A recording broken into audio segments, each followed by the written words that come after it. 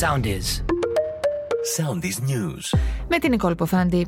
Από πλημέλημα γίνεται κακούργημα η κλοπή και κλεπταποδοχή σιδηροδρομικού υλικού. Στις νέες διατάξεις που αυστηροποιούν τις ποινές για το αδίκημα της κλοπής και κλεπταποδοχής σιδηροδρομικού υλικού, αναφέρθηκε ο Υπουργός Δικαιοσύνης Κώστας Σιάρα, σημειώνοντας ότι ενδεχομένως θα περιλαμβάνουν πρόβλεψη ακόμη και για ισόβια κάθριξη υπό προϋποθέσεις. Αύριο γίνεται η επανεκκίνηση των δρομολογίων των τρένων και του προαστιακού. Σε όλα τα τρένα θα υπάρχουν 2 μηχανοδηγοί και τουλάχιστον ένα συνοδός, ενώ θα κινούνται τη νύχτα σε διαφορετικές ράγες. Αύριο θα ανακοινωθεί το πασχαλινό καλάθι. Ο κυβερνητικός εκπρόσωπος Γιάννης Οικονόμου είπε ότι κοντά στο Πάσχα θα ανακοινωθεί η ημερομηνία των εκλογών. Συγκλονισμένη η κοινωνία της Ξάνθης μετά την ένεψυχρό δολοφονία 45χρονου από 36χρονο, ο οποίος ομολόγησε το έγκλημα σε βίντεο στο TikTok.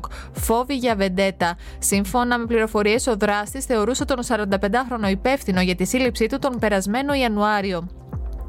Ο Ουκρανός πρόεδρος Βολοντίμιρ Ζελένσκι εξέφρασε ικανοποίηση για τη νέα στρατιωτική βοήθεια που ανακοίνωσαν πως θα προσφέρουν στη χώρα του Ευρωπαϊκή Ένωση και οι Ηνωμένες Πολιτείες για να αντιμετωπιστεί η εισβολή του ρωσικού στρατού. Η γαλλική κυβέρνηση επιβίωσε από τις προτάσεις μορφής στη Γαλλική Εθνοσυνέλευση και έτσι πέρασε η συνταξιοδοτική μεταρρύθμιση του Εμμανουέλ Μακρόν, που έχει προκαλέσει αναβρασμό στη Γαλλία. Ακολουθήστε μας στο Soundis, στο Spotify, στο Apple Podcasts και στο Google Podcasts.